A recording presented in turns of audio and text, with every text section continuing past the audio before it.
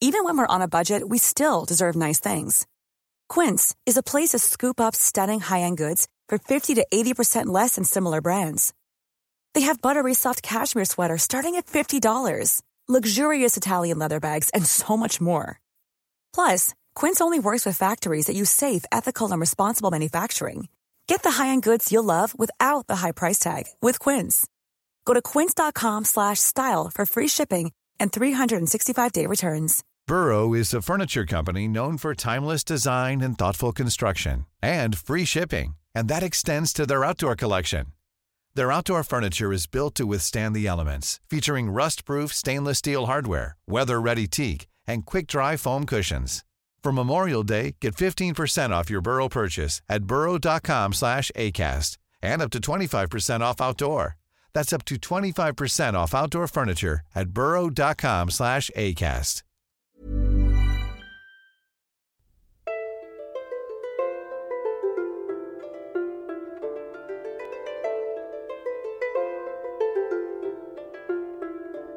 Hey, welcome to the Renaissance English History Podcast. I am your host, Heather Tesco, and I'm a storyteller who makes history accessible because I believe it's a pathway to understanding who we are, our place in the universe, and being more deeply in touch with our own humanity. This episode is on Elizabeth Stafford, the wife of the Duke of Norfolk. We've been talking about all of these various families, the Stafford, the De La Poles, the Poles, and I thought that it was time that Elizabeth Stafford got her own episode. She is well known for the lovers of Tudor drama because she had an absolutely horrific marriage with the Duke of Norfolk. I actually did an episode, I want to say it was for Valentine's Day. Wow, it was kind of tongue-in-cheek, called Bad Romances, Bad Tudor Romances, I think it was. And it showcased, or it was about some of the worst marriages in the Tudor period. And I don't think there's one that's much worse than Elizabeth Stafford and her marriage to the Duke of Norfolk. It was abusive. It was terrible, all of that. But what I will also say is that there is more to Elizabeth Stafford than simply her marriage, right? Like, if you were somebody who had been in that position where your whole legacy seems to just be the fact that your husband was absolutely terrible, I think that if that were me, I would certainly want to be remembered for something else other than the fact that I just had a terrible husband. So we are going to talk about Elizabeth Stafford and what made her interesting, and not just the fact that she was in a bad marriage, but really how she advocated for herself and how she tried to get out of the marriage. The options for a woman at this period were very limited, but she used the resources that she had and she did what she could to advocate for herself as much as possible. And so we're going to talk about that. So let's get started. Oh, but before we do, quick note. Those of you who are on my mailing list will know this already, that TudorCon 2024 is happening I am so excited. I need to do like a drum roll. I'm doing that on my desk. At Agecroft Hall in Richmond, outside of Richmond, or, right close to downtown Richmond. Agecroft Hall, September 20th to 22nd, 2024. So if you don't know Agecroft Hall, it is actually literally a Tudor home from the late 15th century, which was brought to Virginia piece by piece around, I think it was the 1920s. I'd have to check exactly, by, a person who wanted to have an authentic Tudor home. And so it is a Tudor home that has been restored and was brought to Virginia piece by piece. So we will be having TudorCon 2024 in the lovely grounds and area of Agecroft Hall. We're still coming up with the program. We're still coming up with the pricing, all of that, because it's a little bit different than in recent years, because we're doing it at a different location and everything. But the ticket prices won't be going up. I can tell you that much. They might be going down depending on what meals we include and everything like that. So the planning committee is still working on that. So I won't have complete ticket information, registration information for another couple of weeks, but I wanted to at least give you the dates so you could save the date on your calendar. I know a couple of people have already booked their Airbnbs, even though they haven't bought their tickets yet because they wanted to be all ready. So September 20th to 22nd, H. Croft Hall, Richmond, Virginia, TudorCon 2024. Be there or have some serious FOMO, I guess. And we will be doing the streaming tickets as we've done before too. So even if you can't come in person, you can still watch online. So that is my story on that. Okay, Elizabeth Stafford. Let's get into it. In the lush tapestry of Tudor England, where lineage and marriage held the nobility together, Elizabeth Stafford emerged as a thread of particular interest. She was born in 1497 to the Earl of Wiltshire, Edward Stafford, and his wife Eleanor Percy. She was cradled in nobility, the Staffords and the Percys. Her bloodline was impeccable, tracing back to English royalty. Her father was a direct descendant of Edward III, which gave her a status that was recognized and respected among the Tudor court. Yet, despite her noble blood, Elizabeth's life was not one of mere ceremonial appearances and silent embroidery. She was to learn that her lineage was less a comfort and more a tool in the hands of those who wove the fabric of power. The expectations set upon her were those common to women of her rank.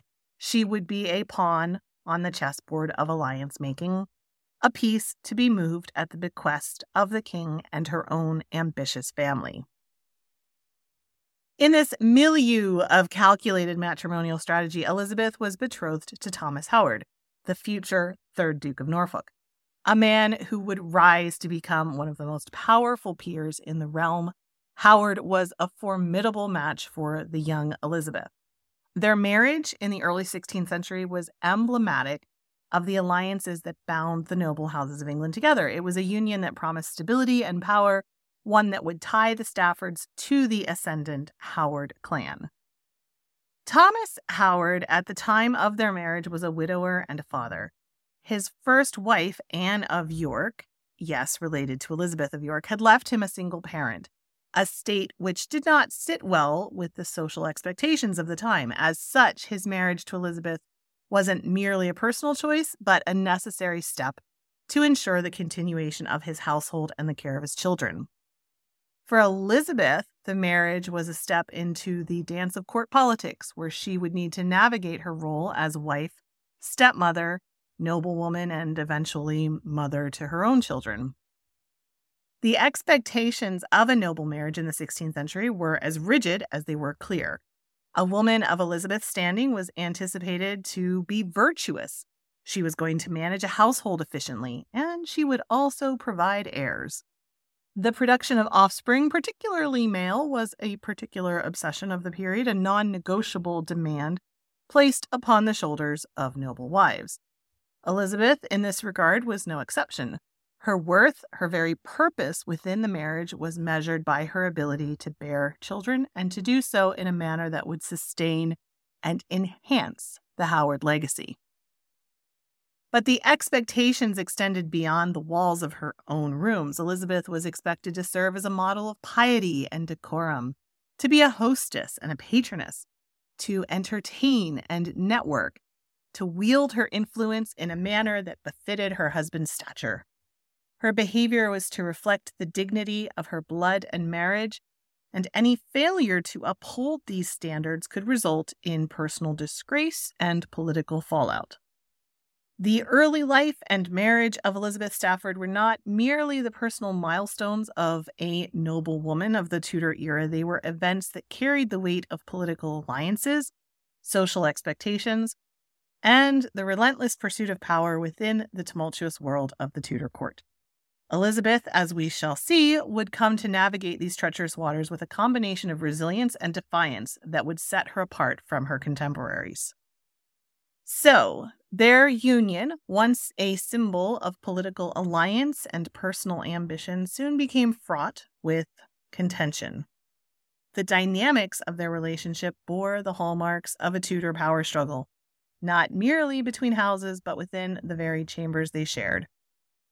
Thomas Howard, whose ambitions were as high as the heavens, often found himself at court, leaving Elizabeth to govern their estates.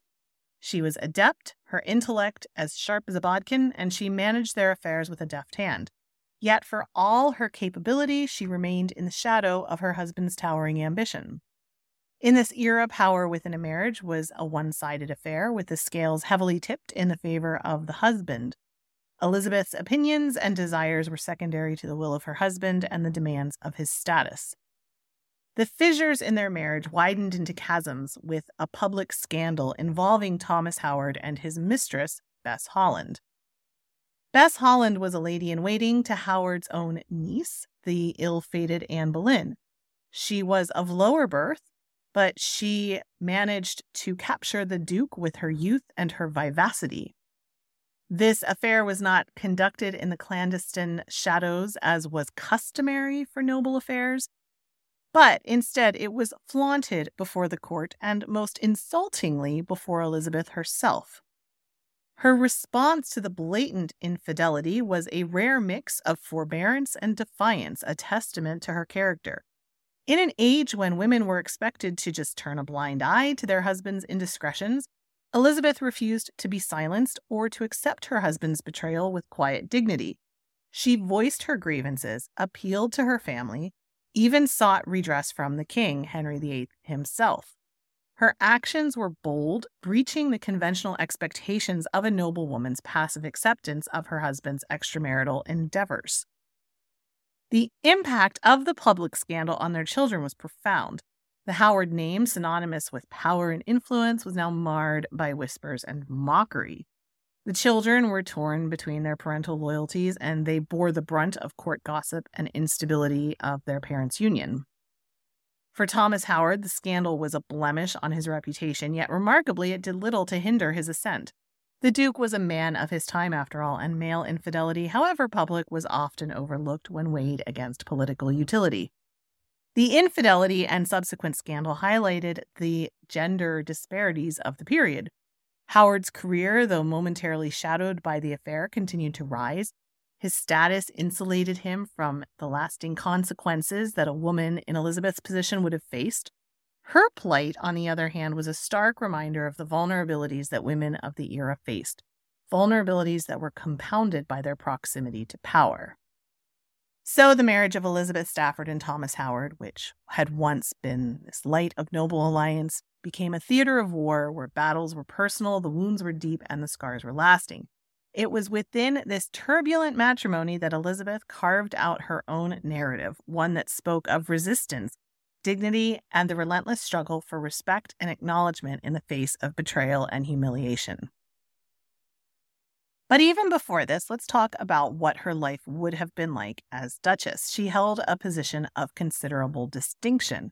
Her role was more than mere ornamentation. It was a post of considerable influence and responsibility. She was the matron of a great house. She oversaw vast estates and a retinue of servants. She ensured the prosperity and maintenance of the Howard name. Yet Elizabeth's life at court was not confined to the domestic sphere. She was a patroness, a role that allowed her to wield her influence in more subtle yet profound ways. Through her patronage, she supported religious houses and scholars, particularly those whose views aligned with her own. Her religious affiliations were conservative, adhering to the traditional Catholic faith in a time when the religious change was sweeping through the hallways of power. Her support for the Catholic cause was a silent rebellion against the emerging Protestant Reformation, championed by the likes of her own niece, Anne Boleyn, and then later the king's chief minister, Thomas Cromwell. Her religious convictions did not waver even as the Reformation took hold, and this steadfastness placed her at odds with the shifting ideologies of the court.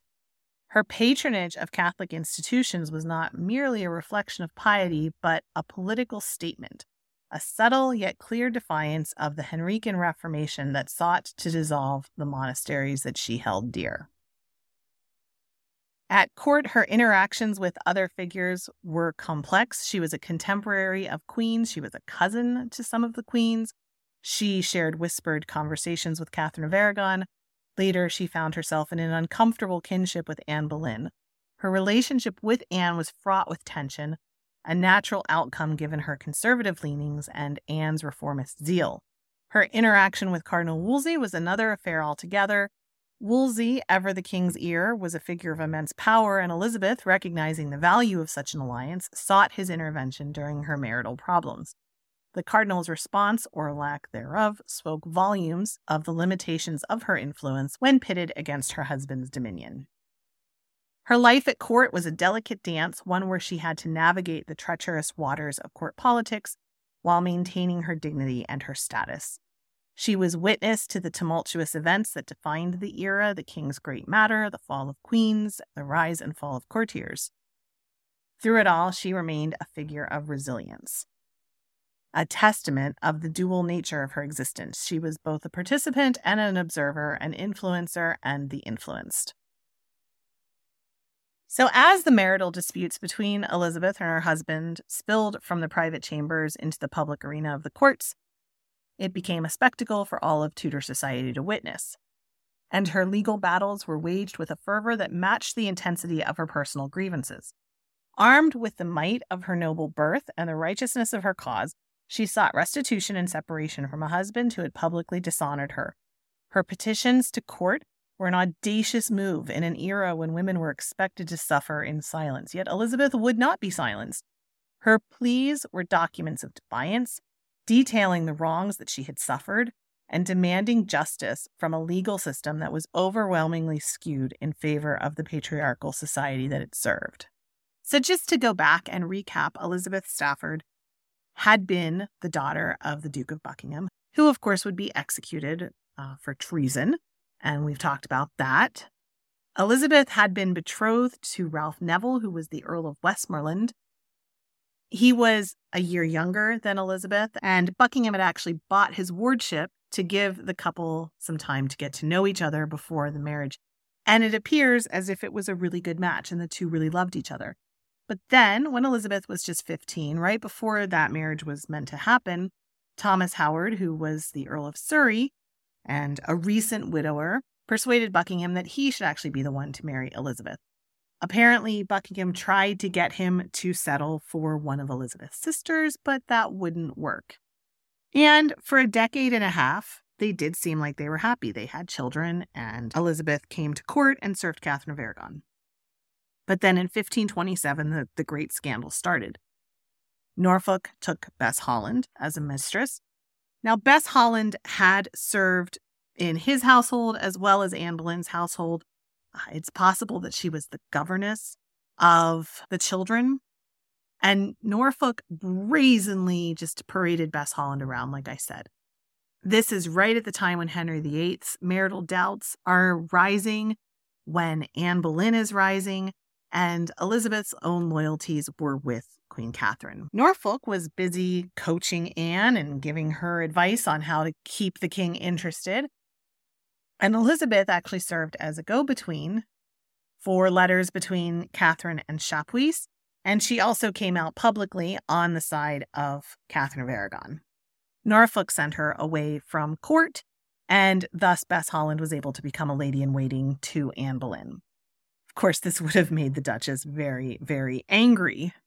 And Elizabeth did not hide it. She actually refused to attend Anne's coronation. And she also argued against her daughter Mary marrying Henry Fitzroy, Duke of Richmond, the king's illegitimate son. In 1534, the Duke and Duchess formally separated. And this is where things got really, really messy for Elizabeth. We've talked about in other episodes, specifically with Bess of Hardwicke, with Alice Spencer, that when women married, everything they owned went to their husband if they brought any land and things like that. But generally, a woman would still be protected by property that was put aside, or wealth, plate, whatever that was put aside, that was called the jointure. And that became hers. The husband still managed it, but he had to promise to keep it safe. And it would belong to the wife if she was widowed. It would be the piece that would go to her if she was widowed. Of course, there was nothing in the law about a separation or divorce. So Elizabeth was saying, look, I want my jointure. And the Duke of Norfolk was saying, like, yeah, no, it's all mine. And the Duke of Norfolk said he didn't owe her anything. Within a few years, Elizabeth's relationship with her children was strained, and she saw her position grow increasingly desolate. She started writing a relentless amount of letters to Thomas Cromwell, who was by that point the king's chief minister. She chronicled all of her grievances, all of her indignities suffered at Norfolk's hands, including the seizure of her possessions and her jewelry. These letters are very poignant, very impassioned, and they are a testament to the adversities faced by Tudor women of rank. Her letters say things like, "My lord, seeing I have been his wife 25 years and have borne him 5 children, and he can lay nothing to my charge other than the fact that I would not suffer the bawd and the harlots that bound me to still be in the house. They bound me and pinnacled me and sat on my breast until I spit blood, which I have been worse for ever since, and all for speaking against the woman in the court, Bess Holland. Therefore he put me out at the doors and keeps me bawd and under the harlots still in his house. Surely, my lord, I am fully determined that I will never make suit of him to come in his company whilst I live. Seeing the king's grace and you can make no end, I will never make suit to none creature more, nor I myself to my lord husband, nor will I come at him during my life. It is 4 years come the Tuesday in the Passion Week that he came riding all night, locked me in a chamber, took away all my jewels and my apparel, and never gave me but 50 pounds a quarter, which is 300 marks a year, and therewith I keep 20 persons, and I lie in a hard county. My lord, if it would please you to be so good, lord, to me, to move the king's grace to speak to my lord, my husband, that I might have my whole jointure, and to dwell on it, I would be greatly bounded to your lordship." So imagine that. He apparently sat on her until she spit blood. He locked her in a room and took her jewelry. Not at all a good marriage. And her efforts, while they are monumental, were of course met with the harsh reality of her time. A woman, even a duchess, held little sway over her own destiny when it came into conflict with the ambitions of her husband. When the separation came, as was evidenced, it was both a victory and a defeat. She had escaped the indignities of her husband's infidelity and the tumult of their public discord, but she was also cast aside, a duchess in title but not in standing.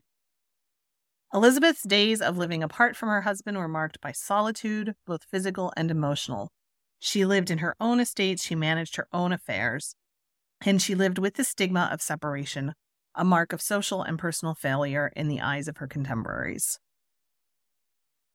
In the waning chapters of Elizabeth Stafford's life, the tumult that had so characterized her early years ebbed into a period of quiet and somber solitude. Thomas Howard and his son were imprisoned towards the end of Henry VIII's reign. This is when Elizabeth's estrangement from her husband reached its apex. Howard's incarceration in the Tower, subsequent political disgrace, marked a shift in Elizabeth's own narrative. She was no longer the embattled wife of a powerful duke. Instead, she found herself in an unusual position of relative autonomy, albeit within the constraints of Tudor widowhood. Interestingly, both Bess Holland and Elizabeth gave testimony against Thomas Howard.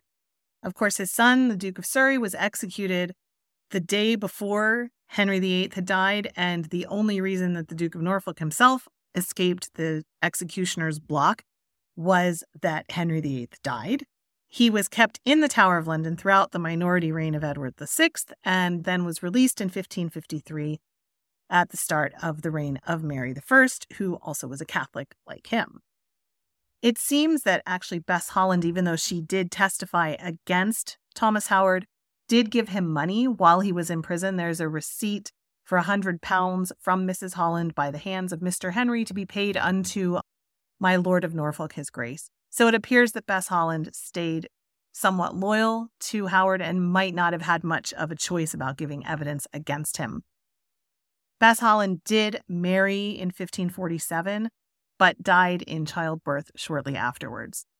Even though Thomas Howard was released in 1553, he was quite old, and the time in the Tower had cost him his health. He died in August of 1554. His duchess was not named in his will. By 1557, she officiated as godmother at the baptism of her great-grandson, Philip Howard, holding the child over a gold baptismal font, which was kept in the treasury and normally used only for the baptism of royal children. She herself died in 1558 at Lambeth. She was buried in the Howard Chapel of the Church of St. Mary at Lambeth. Her brother actually wrote her epitaph, which was brief but emotional. It says, "Thou was to me both far and near, a mother, a sister, a friend most dear." So there we have it. Elizabeth Stafford, a woman who did what she could to find her agency. She didn't just sit and accept what was a terrible situation. She complained, and these complaints are not just accounts of personal grief, but they are often seen as challenges to the patriarchal norms of the 16th century. In a time and a society when women's voices were often suppressed or ignored, her willingness to document and distribute her side of the story was a bold act of agency. She can be remembered through history as a symbol of the struggle for women's autonomy in an age dominated by male power. She occupies a unique place in the Tudor period, marked by her defiance and the articulation of her plight. So, Elizabeth Stafford's place in Tudor history is enshrined not just by her birth and her marriage, but by her indelible contributions to our understanding of the period. Her written complaints are historical artifacts of inestimable value, her life a chronicle of the personal within the political, and her legacy a testament to the resilience of the human spirit in the face of societal constraints. So there we have it, a little bit about Elizabeth Stafford, the Duchess of Norfolk, and a recognition of her spirit and the contributions she has made. So we will leave it there. Remember to save the date for TudorCon 2024 in Richmond at Agecroft Hall. I will be back again in a week with another episode. I have a couple of people in mind that I'm going to talk about, so we will see who makes it. All right, I will talk with you soon. Thank you so much for listening. Have a wonderful week. Blow, northern wind, send who may be sweating. Blow, northern wind, blow, blow, blow. Ich hatte Bord in Bauerbricht, dat soll is semlis und Sicht. Menschfull meiden of nicht, fähren frete fonde. In all this wolfliche wonne, Bord of blood and of bone, never yet in Uster known, not so mer in London. Blow, northern wind, send who may be sweating. Blow, northern wind, blow, blow, blow. Hey, it's Paige DeSorbo from Giggly Squad. High quality fashion without the price tag. Say hello to Quince. I'm snagging high-end essentials like cozy cashmere sweaters, sleek leather jackets, fine jewelry, and so much more. With Quince being 50 to 80% less than similar brands. And they partner with factories that prioritize safe, ethical, and responsible manufacturing. I love that. Luxury quality within reach. Go to quince.com/style to get free shipping and 365-day returns on your next order. Quince.com/style.